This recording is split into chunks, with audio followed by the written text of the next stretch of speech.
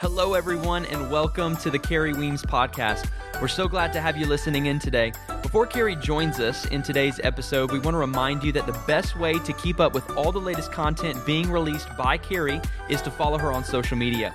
She's on Instagram and Twitter, so follow her at Carrie Weems, and you can also find her on Facebook as well, and even comment to let us know how much you're enjoying the podcast and the teaching that Carrie has been bringing to all of us. And don't forget, you can always visit carrieweems.com to learn more about her and to see a full list of the books, curriculums, and resources that she has recently released. Thanks again for being with us, and we really hope you enjoyed today's podcast. Hi, everybody. Welcome to this episode of the Carrie Weems podcast. I'm Carrie Weems, and I'm so glad to be here with you today. Thank you for joining us. And we have with us again today the awesome Clay Baird, who is my official interviewer. Interviewer. Thank you so much, Clay, for interviewing me. We're going to be following up again today with continuing our little series on women in ministry, just some common questions that I've gotten from women as I've sat in panels, just some Q&A times that I've had. These questions pop up over and over again, so I just thought it would be good to put them on a podcast and just answer them for everybody that, put those answers out there for everybody that might come across it that's interested. So this is, my context is pastor's wife, but just because you're not a pastor's wife doesn't mean that these things don't happen to you and that you don't deal with these things. So Clay, why don't you kind of kick off and we'll talk about absolutely some of the things that we have. And I'll just say right away, for all of our listeners out there, a lot of the content that Carrie covers in her podcast actually comes from people who submit questions. That's how we find out, man, what do people want to hear about? What do people want to talk about? And see Carrie's input into. And so if you ever have questions that you'd actually like to ask Carrie that might turn into a podcast one day, you can always submit those questions at carrieweems.com, or you can just send an email straight to info@carrieweems.com, and we'll see it, and our team will probably log it in, and it might show up on a future podcast one day. But we're going to continue in, as Carrie said, on some of these questions that women are asking, a lot about ministry stuff. And she won't brag on herself, but I'll go ahead and brag for her, because I know that Carrie has sat and done Q&As and answered a lot of questions like this with a lot of very well-respected women in ministry like Joyce Meyer and Christine Kane and others. She's been involved in roundtables and all sorts of things when questions about women and ministry are all being asked. And so there's a lot of knowledge that's about to come at you, so get yourself ready. Get yourself ready. But we'll jump in. So, hey, the first one that we have here today, Carrie, is someone is asking, how do you manage disagreements with your husband over church matters, perhaps, but then being able to kind of shut it off at night? I can't imagine that Stovall and Carrie have ever disagreed about anything. No, we're exactly the same, and would always do things the exact same way. No, that is something that definitely, we have. Stovall and I are such opposite personalities. You can't even imagine how opposite we are in so many ways. And I think that makes life very rich and fun, and it definitely makes our marriage fun. But when it comes to working together, it can be really frustrating. So at the end of the day, I think we disagree a lot about maybe the way things should be done. And I think that was more of an issue maybe in the first until yesterday. No, I'm just kidding. No, really, I'm thinking the first, 15 years of ministry. But the more we have worked together, the less of an issue that has become. Yeah. But I would say that basically, I just have in my mind that anything with two heads is really a monster. It's not nothing is really supposed to have two heads. And so at the end of the day, I defer to him. That's really what I do, because at the end of the day, he's the one that no one's going to look at something that's done in church and go, wow, Carrie really made a terrible decision on that. You know what I'm saying? They're going to say, Stovall shouldn't have done that. And they're never going to think to look at me. And I have a lot of, the way I like to characterize my role, and this is something I'm going to do a huge series and maybe a white paper on or something, the role of the pastor's wife. Okay. Because that is a really complicated, just the word pastor's wife is like, my whole identity is being the wife of somebody else, and my role in ministry is tied to their role in ministry. It's really complicated. But at the end of the day, just the same, it reflects back on him. The church reflects, how it's led reflects back on him. He assumes most of the responsibility, and therefore he should have the greater degree of authority in that. And I defer to him. And I have a lot of influence, but I know where my lines of authority are. And influence and authority are two different things. I'm never going to, override. I still stay within the processes. I don't override processes just because I can. I could, but it would cause chaos. That's really that influence and authority. That's just really good for people Mm-hmm. on a staff, at any church staff. Let's say, you know what I mean. Yeah. Like we're not even talking. Let's take it out of the husband and wife context. Just anybody. Sometimes you sit in a seat of influence, but you don't sit in the seat of authority Exactly. in that particular department or that particular church or whatever the case may be. But you're still an influencer. Yeah, that's so, and I think that's a really important distinction for people to make, is that you do not have to have the title to be a leader. Yes. You lead through influence. In fact, if you get the title without having naturally acquired the influence through relational credibility or longevity or having a number of wins under your belt where people trust your decision making, they're always going to gravitate to the person. You might have the title, but people are naturally going to gravitate to the person with the most influence. Right. And so there are ways that we can cultivate our influence, but that comes with knowing how to wield that influence, understanding when to speak, when not to speak, understanding what's negotiable, what's not negotiable.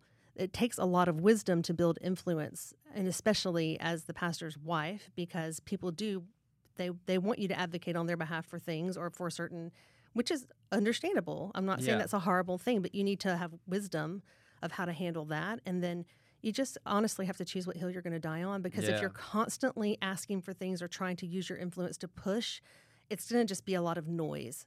So I think the best way to use your influence is to use it extremely strategically and sparingly. Yeah.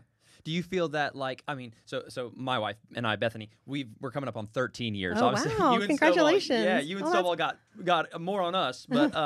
But do you feel like, I feel the longer I've been in marriage, I feel like naturally, you're living with this person for a lengthy amount of time. You kind of know, man, that's their lane. Because oftentimes, here's what I'm saying. It's like, I've heard Stovall sometimes defer to you on a lot of even theological things. Yeah. He knows you're a very well-read individual. Yeah. You're super studied, and I mean, that's just part of your personality. I know you Yeah. enjoy doing things like that. But I think he honors you in that way, Absolutely. publicly. And so sometimes he'll even stand up in front of our entire congregation and say, I had to defer to Carrie on this one. Yeah. And so it goes both ways sometimes. Yeah, and I think that's something that didn't come overnight. You have to kind of keep the long game in mind, because I don't want to create such an issue when I'm trying to use my influence to get my way or to, I don't know, push my idea forward. Right.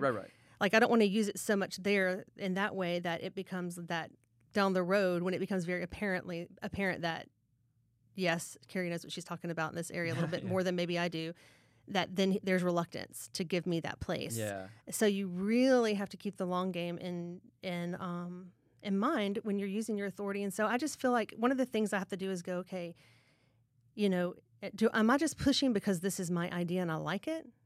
Or do I feel like this is a prophetic leading from the Holy Spirit, like there's a warning in this?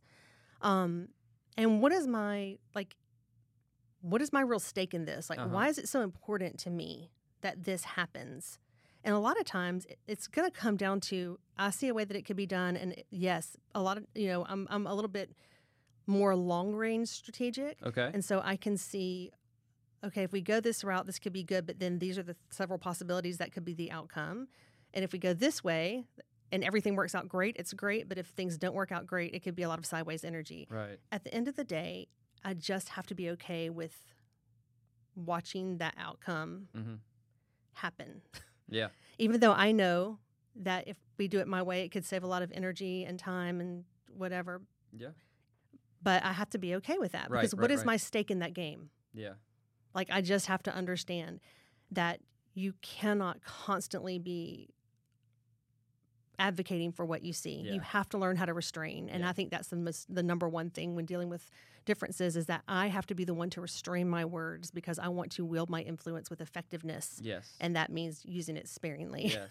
I think any couple out there who's been married for a long time, like if you are hell bent on dying on every hill for every argument, that's going to be a long marriage, and so not a fun one either. Yeah. And so I think if you don't know the Weems, I think you guys are such a great. I think I've never maybe seen a better couple that just complements one another from our oppositeness. From your opposite. So just so many, your personality and his personality, but yet the two of you, it's like the whole package when you come together. Like a whole Oreo. So that's awesome. A whole Oreo cookie. But okay, so the next question that we have here is, Have you ever? I think this is a great one because I think a lot of people are asking this question. Maybe not this exact wording, but a lot of people want to know this. Have you ever dealt with maybe guilt from missing out on church things because you were attending to some family stuff, or maybe vice versa, you've missed out on some family things because you're attending to some church stuff? And then how do you kind of work that out in your heart? Yes. Okay, that is like The church and family balance question. the church and family balance question. So, wow, this is so, I think I would have answered this question very differently even a year and a half ago. Because I would have said, you just kind of have to do what you have to do at the moment. And God has your kids and he has the church, and you have to make the best decision. And I do think, everybody struggles with this, especially, especially as a pastor's wife, but which really means I'm a pastor, but it kind of depends on your denomination if people are willing to call you that or not. And then you see like women on your staff who are working and they're managing this too. Like they're bringing their kids to church at 7 a.m. or 8:30 a.m. and they're getting home late. And it's hard to, I don't know how to put this, but like you see what people are doing based on what, like, okay, we want everyone to come to 2 services, or we need you to do this. And then I know from my family, because I'm married to the senior leader, what it takes to support him. Yeah. Like it's actually better for everyone if I stay home, because that means otherwise I'm going to have to hire someone to replace me. Does that make sense? Gotcha. Yeah. So for me, like if the work that I'm doing at home is such that if I don't do it, it's going to cause him to suffer, or we're going to have to hire someone to do it because I'm not going to be there. Right. That enters a different level of decision making, because true. now it's not just, I'm deciding, do I want to go to this or not? Is this a good use of my time? It's like, okay, well, if Carrie's not going to do this, then we need to hire someone to do it. Yeah. Or we need to pull someone from staff. And most of the time, it's just better for me to do it. I'm going to do it right. I know how he wants things. I know exactly, the timing of it and all the little details just because I know him so well. With kids, I think now I would, as much as possible, choose my kids. Yeah. Because I think we tend to tell ourselves that kids are resilient, and they are very resilient. They are very resilient. But every kid is different, And so I would err on the side of my kids if possible.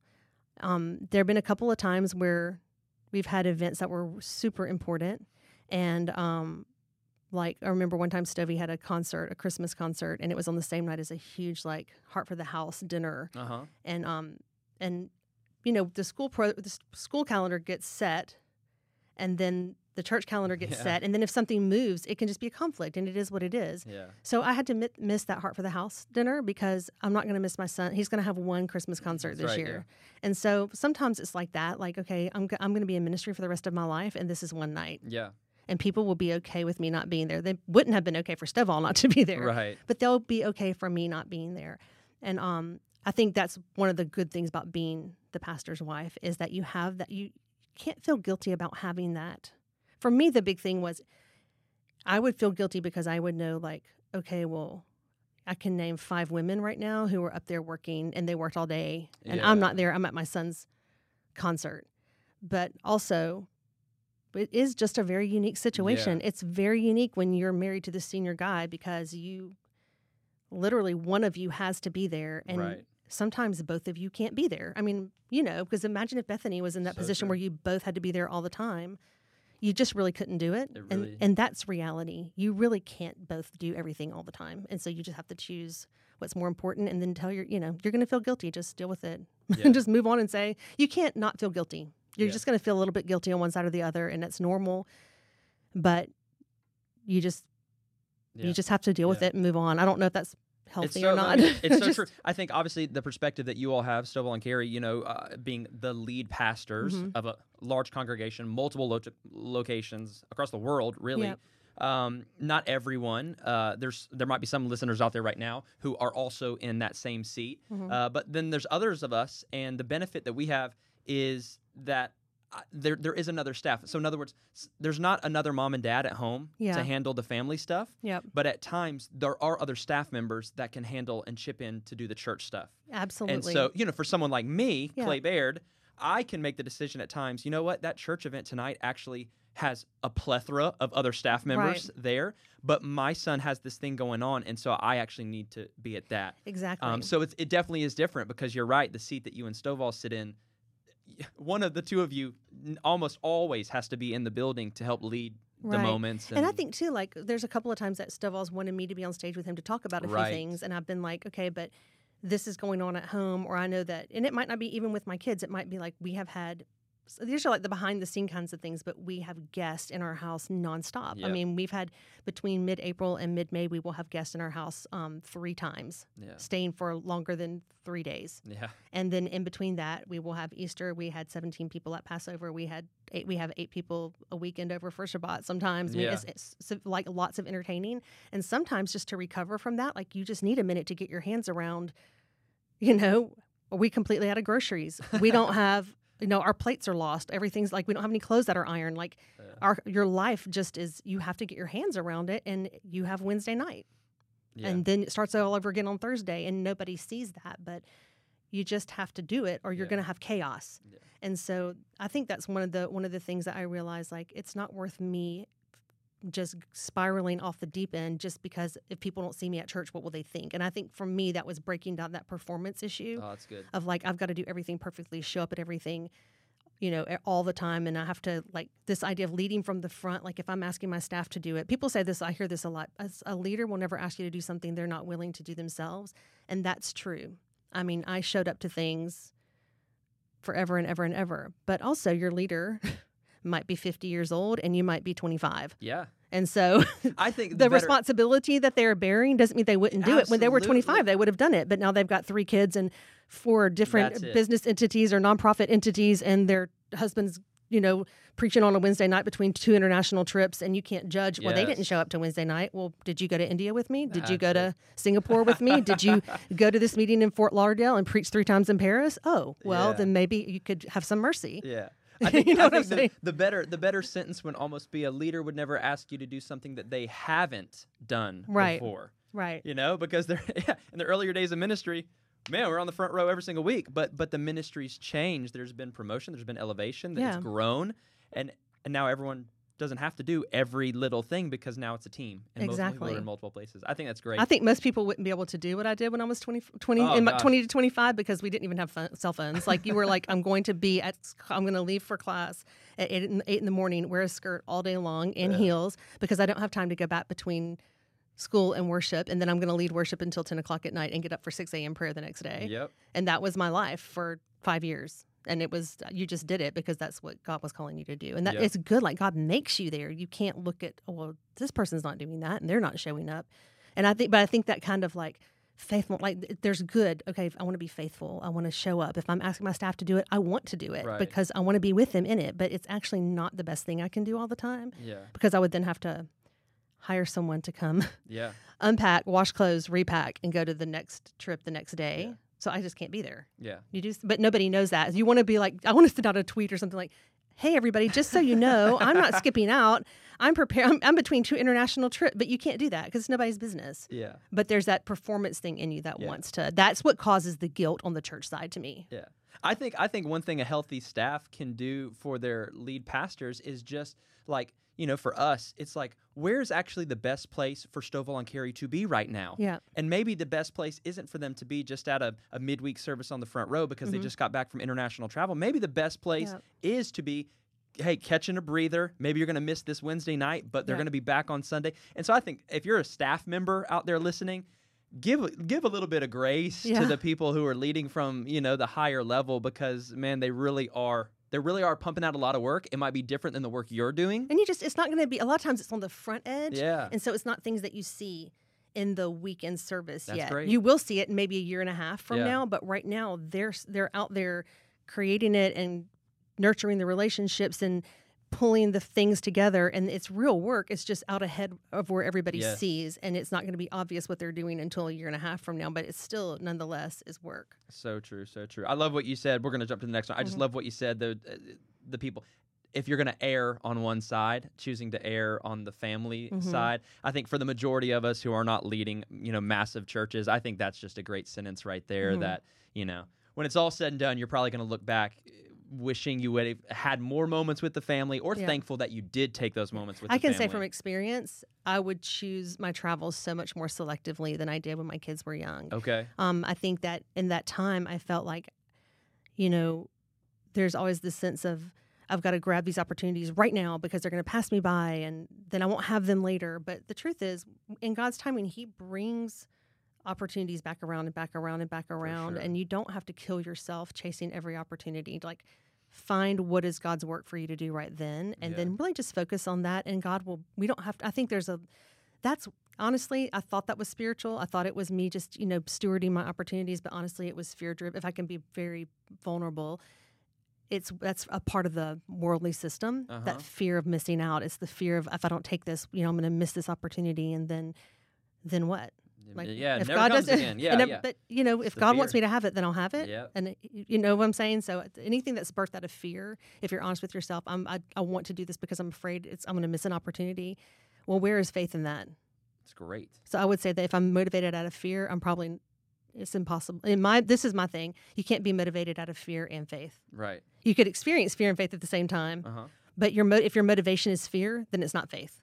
It's good. So if I'm doing something out of fear, that's actually not going to be fruitful for me. Right. So that's kind of how I've learned how to judge it. That's so good. That was like so many good answers to that one question right there. So hopefully you caught that. That was a great one. Hey, how about this? The last one for today's episode right here, talking about women in ministry here on the Carrie Weems podcast. How do you let go? This is not even just a women question. This is an everyone question right here. How do you let go of conflicts that have hurt you with members in your congregation? Maybe they've left, they've moved on, maybe they still attend. It might not even be congregation members. Maybe it's staff members. Yeah. I mean, Or just any random person. I've had moments like this. I mean, you guys have been doing ministry for well over 20 years. You and Pastor Stovall have had moments like this, and so because it's people. Sometimes I think if we're honest with ourselves, we've hurt people. Sure. They've hurt us. Hurt goes both ways. It does. And so how do you kind of move through that and keep it going? That's I think a really important aspect of judging how to handle this, first of all, was the conflict just a conflict that didn't go the way you wanted it, or they sinned against you in the sense of they mishandled information that was sensitive, or they crossed a boundary that they shouldn't have crossed, and they've said they're sorry, and now they've really repented and said they're sorry, and you just are having trouble letting go. Yeah. That's one set of circumstances. The other set of circumstances is this person shown themselves through whatever this conflict was to be unsafe. Okay. Those are two very different circumstances. So I've had both of those things happen. Sometimes people just cross boundaries. They don't mean to. They're having a difficult time. They're trying to work some things out on their own, and they do some things that hurt me, or we have conflict over something. And I just have to choose to forgive. So I want to talk about forgiveness, if that's okay, for a little bit, because the answer is not always just forgiving, and that's on the other side. We'll talk about that. But when you have a conflict with someone, it's not just that you have the conflict, it's the way that you handle the conflict and they handle the conflict, because we all have conflict, right? So if you're having a conflict with another person, in that conflict, are they trustworthy? Mm-hmm. Do they keep the conflict between you and them? If they seek outside counsel, do they let you know, I'm going to seek some outside counsel on this? Or if they do go to talk to somebody else, which is normal, I think we have this idea of if you talk to anybody else about this conflict, then you're betraying my trust. Sometimes people really do. They really, and honestly, let's be honest with ourselves. Okay. All of us, when we're in conflict, 70% of the time, we're going to go talk to someone about it because we don't want to make a bad decision. We need someone to go, hey, this happened. Am I overreacting? Am I seeing this the right way? Can you give me some objective? It's not to throw someone under the bus. Yeah. It's because you need someone to mirror yourself back to you to make sure, to make sure that you are, thinking fairly, not acting out of hurt, that you're seeing the conversation or the situation rightly. Yep. And obviously you're going to present your truth to them, your version, what stood out to you, and there's another side to that.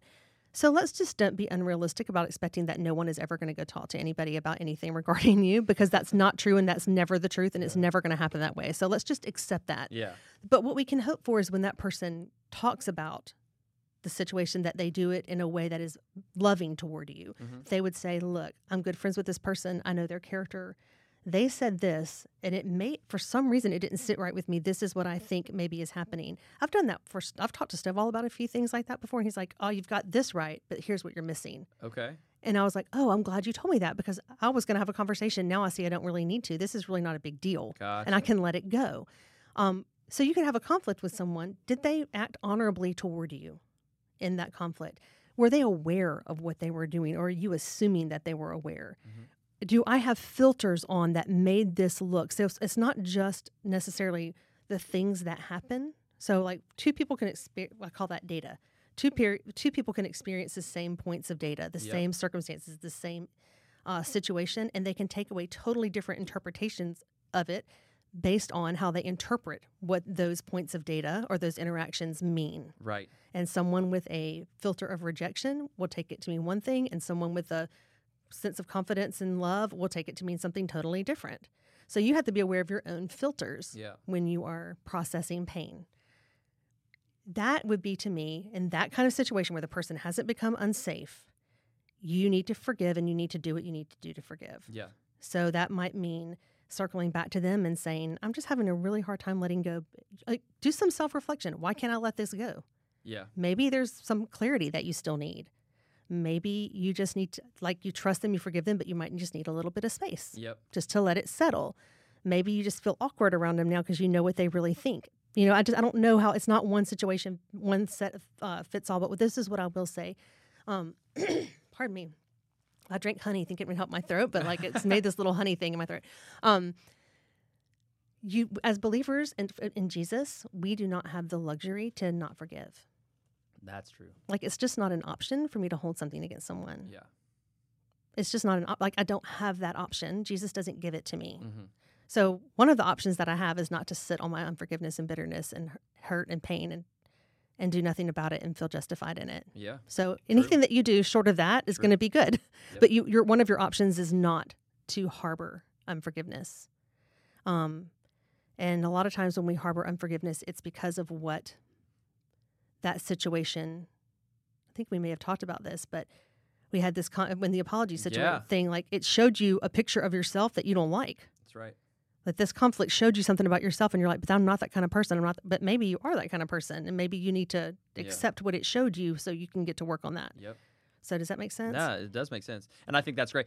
She just referenced, if you're listening maybe for the very first time, we did an episode a while back called The Anatomy of an Apology.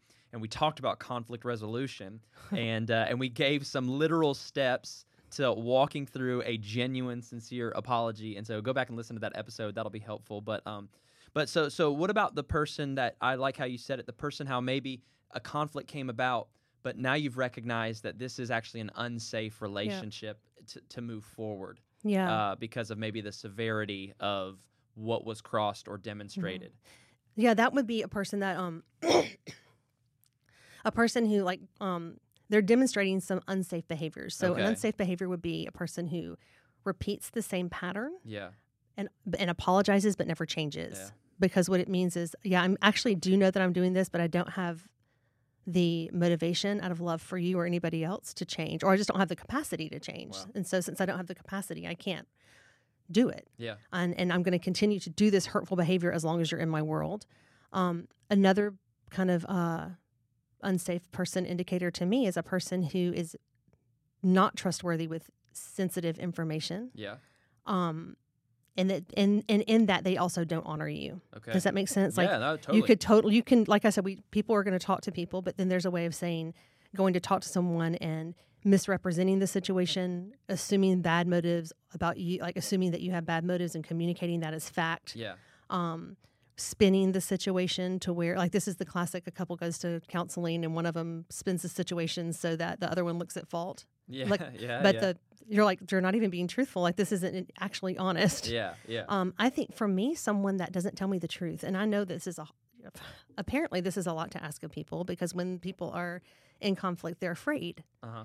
And I think I might just be just strange in this, but to me, the best way to resolve conflict is just tell the truth. Yeah. Like, if you don't tell the truth, conflict can never be resolved, because you're resolving a fake conflict. Yeah. Like, it's not really the conflict. That's true. So you're going to spend all this energy on something that's not real. But so many people are afraid to tell the real truth about what they're in conflict over, that you never actually solve the problem. And that's why I don't give place in my life to people who are not honest. And I don't mean like they're trying to con me out of stuff. I just mean they consistently do not tell me the whole truth. Yeah. They consistently hide things from me. They consistently misrepresent situations, or they consistently cover their own failures or inability to follow through because they don't want to be the one at fault. Yeah. And I just think when people do that, they even lack the capacity to see how much time waste and energy and emotions that you put into that, and or you invest in someone, someone that you invest in, and they're going behind your back, and this is a typical one for pastor's wife. Like someone's asked you to mentor them, so you're mentoring them, and then you find out that they've got 3 other people mentoring. You're like, why am I doing this? You know what I'm saying? Yeah. Like, if you've got 3 mentors, you don't need me. Yeah. Like, why are you using my time up? Right. So to me, people that have those patterns of dishonesty, of not really changing, of not respecting your resources and boundaries, those are people that you can forgive, but you need to recognize that they're not safe. Yeah. And so then you can forgive them, but you don't need to enter back into a relationship with them. You can hold them at a distance and go, this is who they are and where they are right now. Yeah. And that's not safe for me. That's so distance yourself from them. That does not mean that you don't love them. They will try to tell you that. Yeah. But that's not what that means. Yeah. Because they want access to you again, but it's okay for you to set a boundary and say, I'm not going to have that kind of relationship with this person anymore. That's different to not forgiving. Yeah. That's accepting actually what that is, radical acceptance. Yeah. I'm accepting that this person is not capable of being honest at this point in their Wow. life. And I actually don't give place to, I can't give place to that in my life. Yeah. When they get healthy, we can maybe look at it again, but I can't give place to that. Yeah. Do you think I thought about this as you were just sharing. So let's go back to like the first 2 years of planning a church, right? Yeah. I think, whenever there's conflict and you're at a large church that's been around a long time, whenever there's conflict with a person on the staff or a person serving in the congregation, sometimes it might be a little bit easier because you're like, okay, the conflict needs to be addressed. But in regards to wherever they were serving or doing whatever, if a transition needs to happen, hey, we have so many other people ready to go. But what about the pastor out there, the pastor and the pastor's wife out there at a small church? There's not a lot of people, so there's not a lot of skillful people on the team. And let's just say there's a conflict that's shown up in one, and maybe they have a fear of, well, gosh, we really don't, this has created some awkwardness here, but if we lose this individual, we're going to be down a man, and we can't be down a man. And so maybe they keep someone around that they shouldn't keep around, and it's just causing a lot of drama because they're so afraid of not having the team that they need. Yeah. And so that is really a real situation. Yeah. So I could not recommend more getting Dr. Cloud's book, Necessary Endings. Okay. I think he's got some, Dr. Henry Cloud, he's got some books or resources on how to have difficult conversations. And they are so helpful. That's great. But one of the things you need to understand and is that the longer you put off having conversations, the problem is not going to get better. Yeah. It's going to get worse because, to borrow from Dr. Cloud again, culture is a combination of what you value and what you allow. That's good. So, Someone write that down right now. Somebody already did. What you value and what you allow. I love it. I love it. So, like, I have a garden out back, right? Uh-huh. And I planted all these plants, and I want the plants. Those are what I planted. But in addition to plants, there's weeds. Yeah. Now, I should go pluck the weeds. I didn't plant the weeds. They just showed up there. Yep. They're spores, whatever. They just showed up. But if I don't pluck them, then they're going to grow in my garden. Yeah. And I can't say, well, I don't want weeds in my garden. Well, if you don't want them, you have to pluck them. Yeah. If you don't pluck them, they're going to be there. That's true. So things like this are weeds. Yep. Your cultural values are your garden. Those are the things you want to plant. Yep. But if you allow these conflicts to sit there, like the weeds aren't just going to go away in my garden. I have to actively sit down and pull them out of my garden, or they're going to take up root. They're going to choke out the plants. Yeah. So think of it like this. If you don't pull a weed out of your garden, it's not going to go, well, I think I've done enough here. I think I'll move on. It's going to just get bigger and bigger, and it's going to even get confused. Some of them can get confused. There's dandelions can look like tomato plants. Yeah. Like there's some that can look like your general, and then when That's it can, such a good illustration. right? Some of the plants can look like, well, this looks like Wow. this looks like basil, but this looks like sage, but it's wild lettuce. Like it's not. Yep. So if you don't, once that thing takes root and it begins to grow, well, what happens is cultural confusion, Yep. because people can't tell that you didn't plant this kind of attitude. They've been here a long time. They've gotten influence, right? You know that you don't want that, but nobody else does coming in from the outside. They think you planted that. They don't know the difference between that and the person over here who's maybe you want all that in your garden. And so if you don't pluck it, it also can become confusing to people. You have to deal with it right away.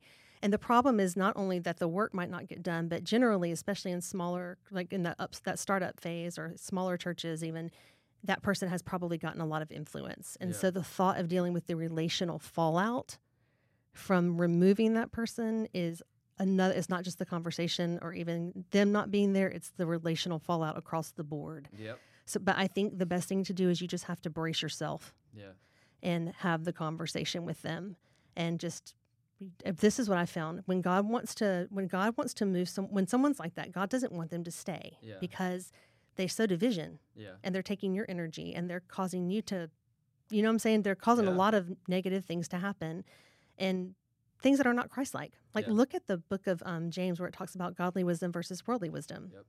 Wisdom from above is first pure, then peaceable, then this. And he says, but where there is worldly ambition, when there's envy and worldly ambition, every evil thing is under it. Right. Like you pull it up, it's going to be all kinds of bugs and all kind of other stuff. So when God is pointing that out to you, this is a weed in the garden.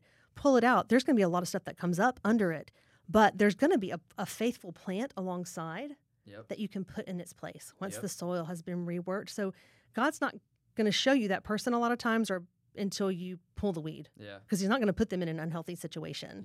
So it's on you as the leader to go, I'm willing to have this conversation and deal with the fallout. And that might be for a while that you step into that role.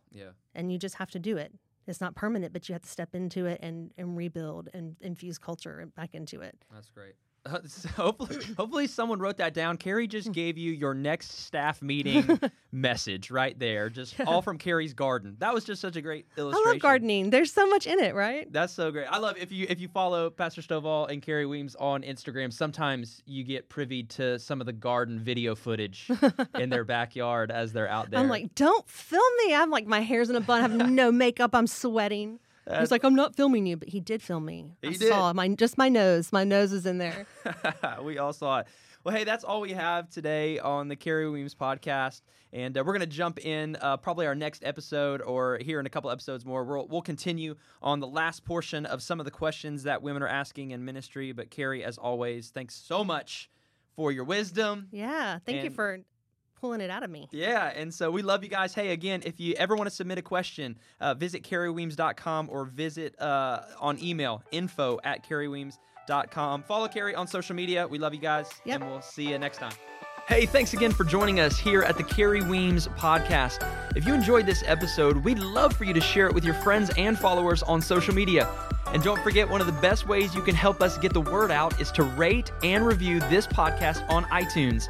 It's a simple and easy way that you can help us spread the word about the great teaching that Carrie has been sharing. Plus, if you would like Carrie to answer one of your questions in an upcoming episode, we would love to hear them. All you have to do is email them to us at info@carrieweems.com. Don't forget to follow on social media to stay up to date on all the latest resources that are releasing on Instagram and Twitter at Carrie Weems, or you can find Carrie on Facebook as well. And of course, for a full list of all the available books and resources, just visit carrieweems.com. Once again, thank you so much for joining us, and we'll see you next time.